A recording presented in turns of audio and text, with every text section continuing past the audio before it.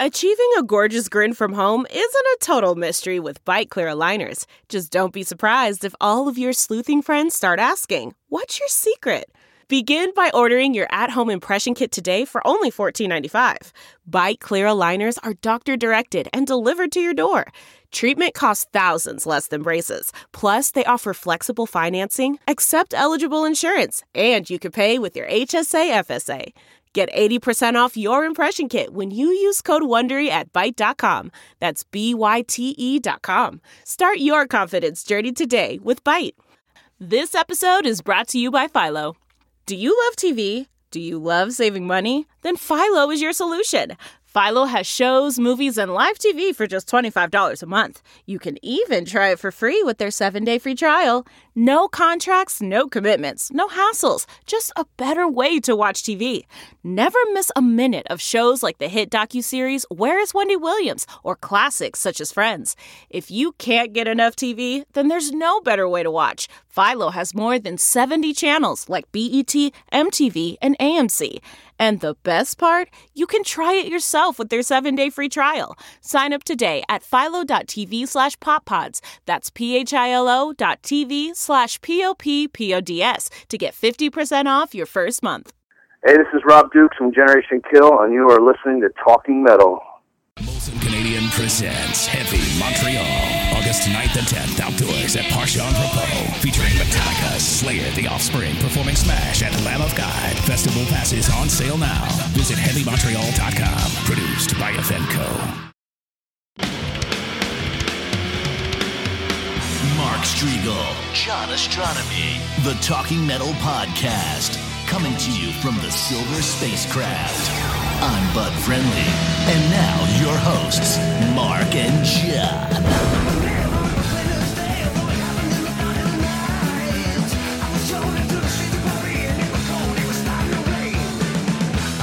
Hey guys, welcome to another edition of Talking Metal. John Astronomy reporting from the Silver Spacecraft in Jersey City. Mark Strigl on location. Where are you, Mark? I'm up in Lake Placid on a little vacation, family vacation.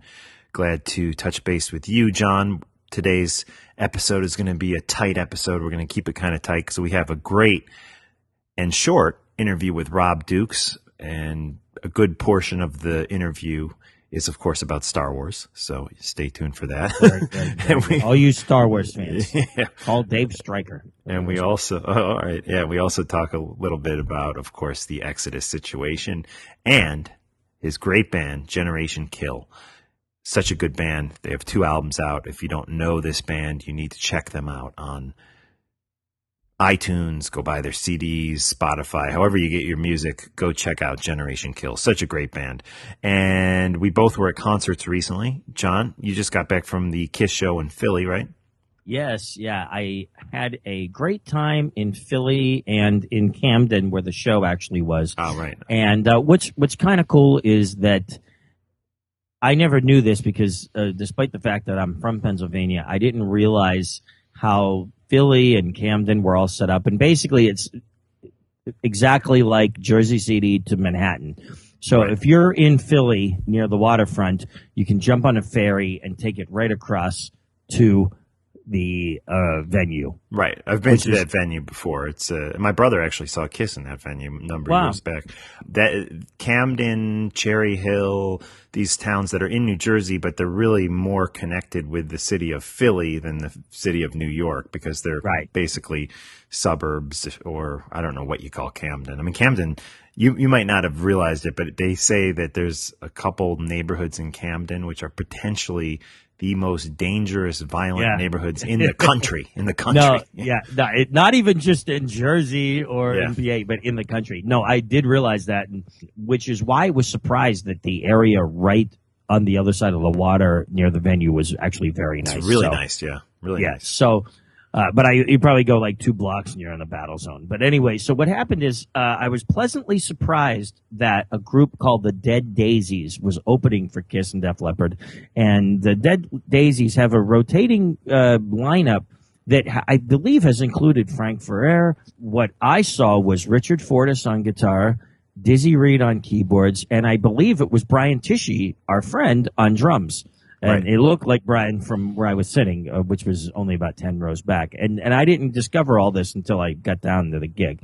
And it was very cool. They were very rock and roll. Apparently the singer is somehow associated with In Excess, and he's from Australia. So that was cool. So I saw those guys, and then next was Def Leppard, who was co-headlining the show. And let me tell you, for some reason, I believe I had never seen Def Leppard until this gig. Despite the fact that we've interviewed Phil Collen, and it was great. They were really cool. I knew all the tunes, and they sounded great, and I was really psyched to see Vivian Campbell on stage, and Phil Collen was just great, and he had this amazing guitar that was a Jackson version of his Ibanez Destroyer, and it's a new model called the X-Stroyer, but the little weird the things that are slightly different about the Destroyer than the Explorer were the opposite way. So the little points that were slightly different were just made the other way. Oh, okay. And it's a very, very cool guitar. And I'll tell you the truth, I'd buy one. It's that cool. So Def Leppard was great. And then, of course, Kiss was great. As they always are. I was very pleased that the Spider was in use, because when they played the PNC gig, it was not in use. And a couple gigs before that in Bristow, Virginia, or Bristow something, the Spider got stuck on the stage, and it kind of stopped about a foot or two off the stage. Right. And Paul Stanley tripped coming off, and Gene, they had to extend the beginning of Psycho Circus because he sort of waited a little bit to get off and had to kind of jump off. And then literally what's bad is that is their main lighting rig, not the full lighting rig, but the main lighting rig. And for multiple songs, it was stuck on the stage. Right. So the whole concert was dark. And so they had the Spider there in the PNC gig, which I did not go to, but it was just up in the top. But they did use it to come down to the stage and during some other things at this Camden show. So that was good. So Kiss was great, as they always are. Def Leppard, I really, really enjoyed, and it was a pleasant surprise to see the Dead Daisies. Very good. Yeah, you mentioned Frank Ferrer, and I'm going to mention him in 1 second, but I just want to remind everybody on today's show we have Rob Dukes, formerly of Exodus, currently of Generation Kill. We're going to get right into that interview in a minute or two, so stay tuned for that.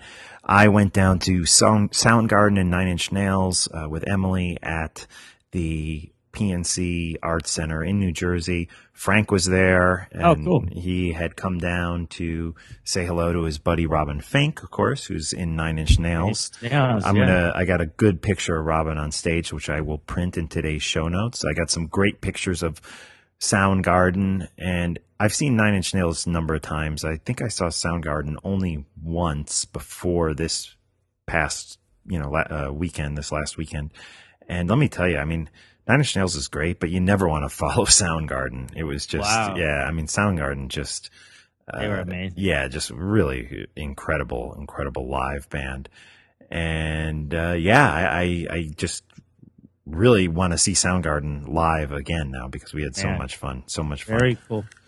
And was there an other opening band, or was it just those two? Yeah, well, in Jersey, it was the Dillinger Escape Plan, right? Which is a Jersey band. Yeah, they're from Morristown, New Jersey, or something.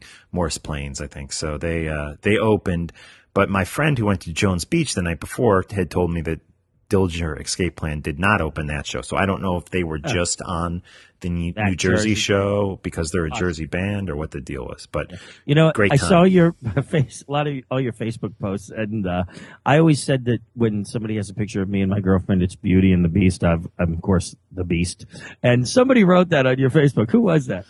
Some guy. Yeah, that guy pissed me off. I don't even know who he was. He's not my friend.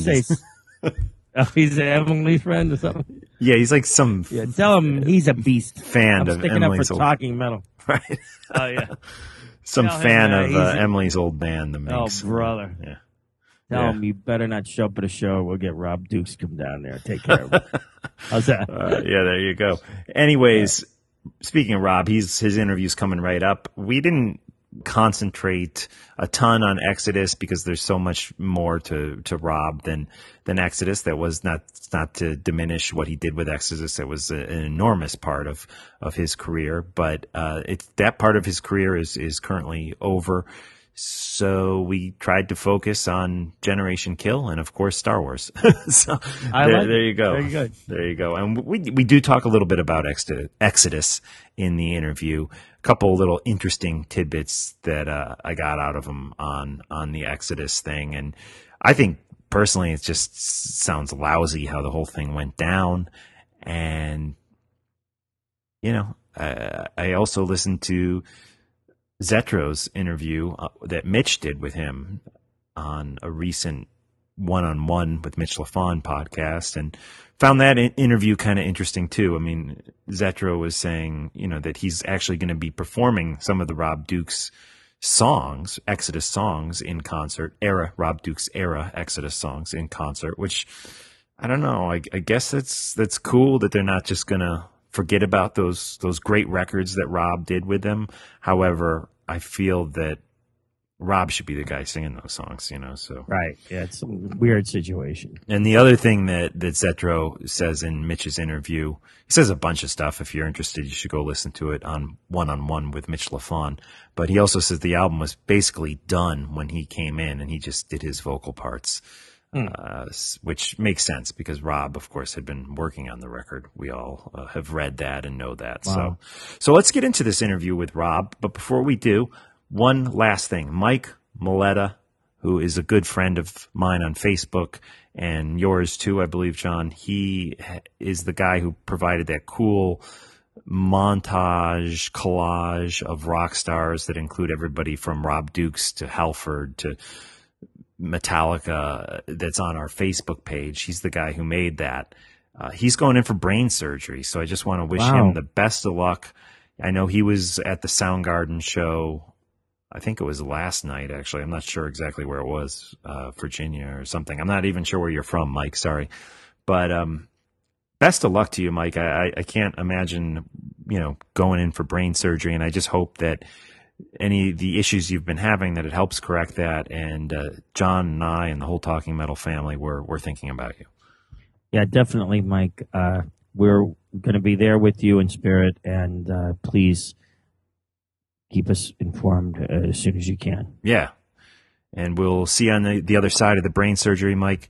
Good luck with that. And let's now get into little Rob Dukes. We will finish the show right after the Rob Dukes interview with a great epic song by Generation Kill called There Is No Hope.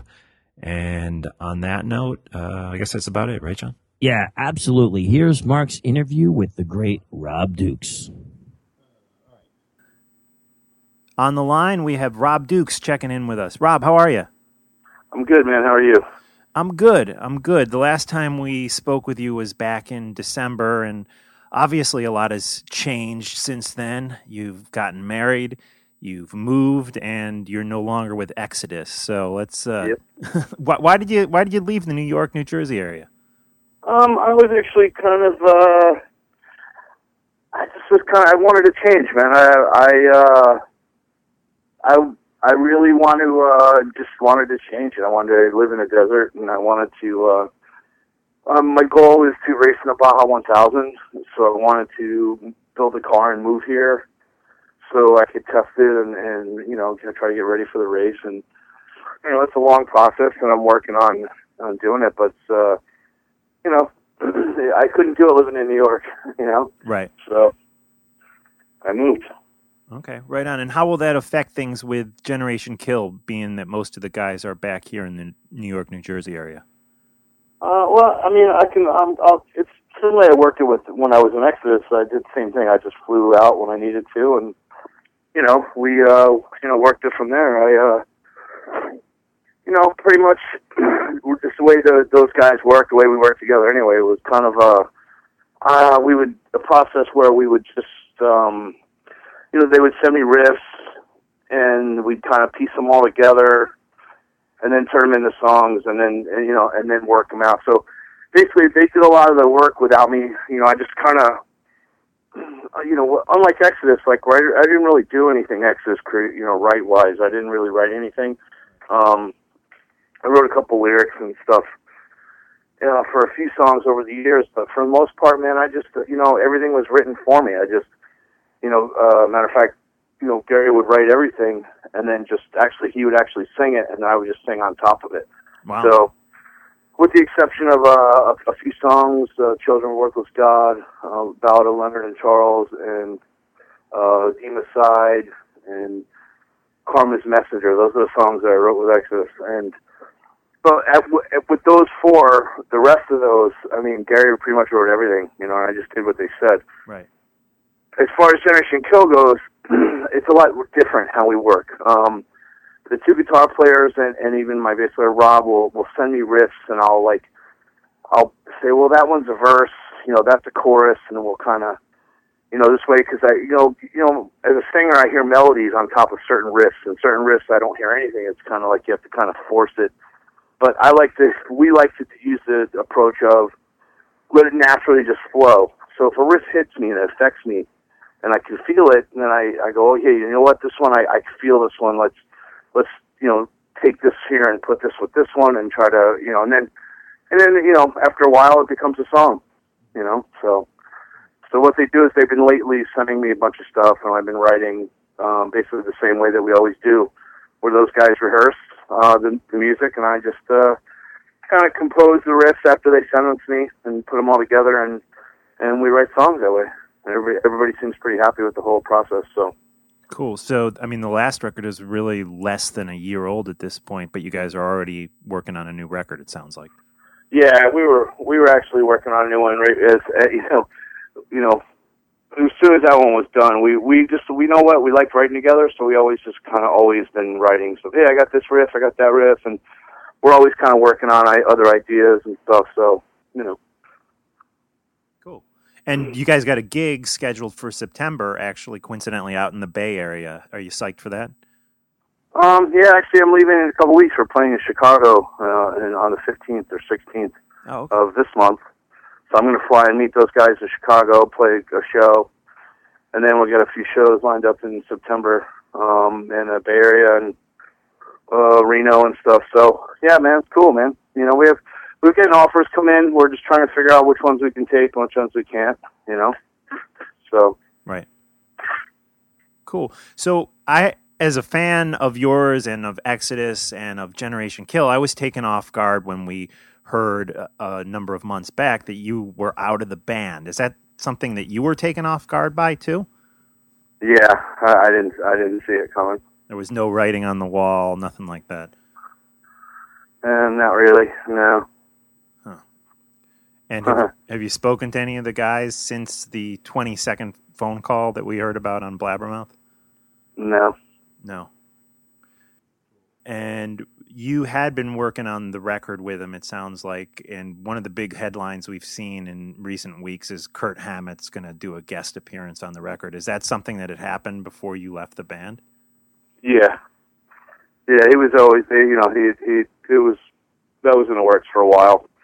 He's just doing a solo, he came in and did a solo, and that was it, So when he actually did the solo, he thought he was contributing to the Rob Dukes version of Exodus. I don't know. I don't know what they told him at that point. Right. Cool. I gotcha. And I think at the time, yes, because I was on tour with Slayer when that happened. Yeah.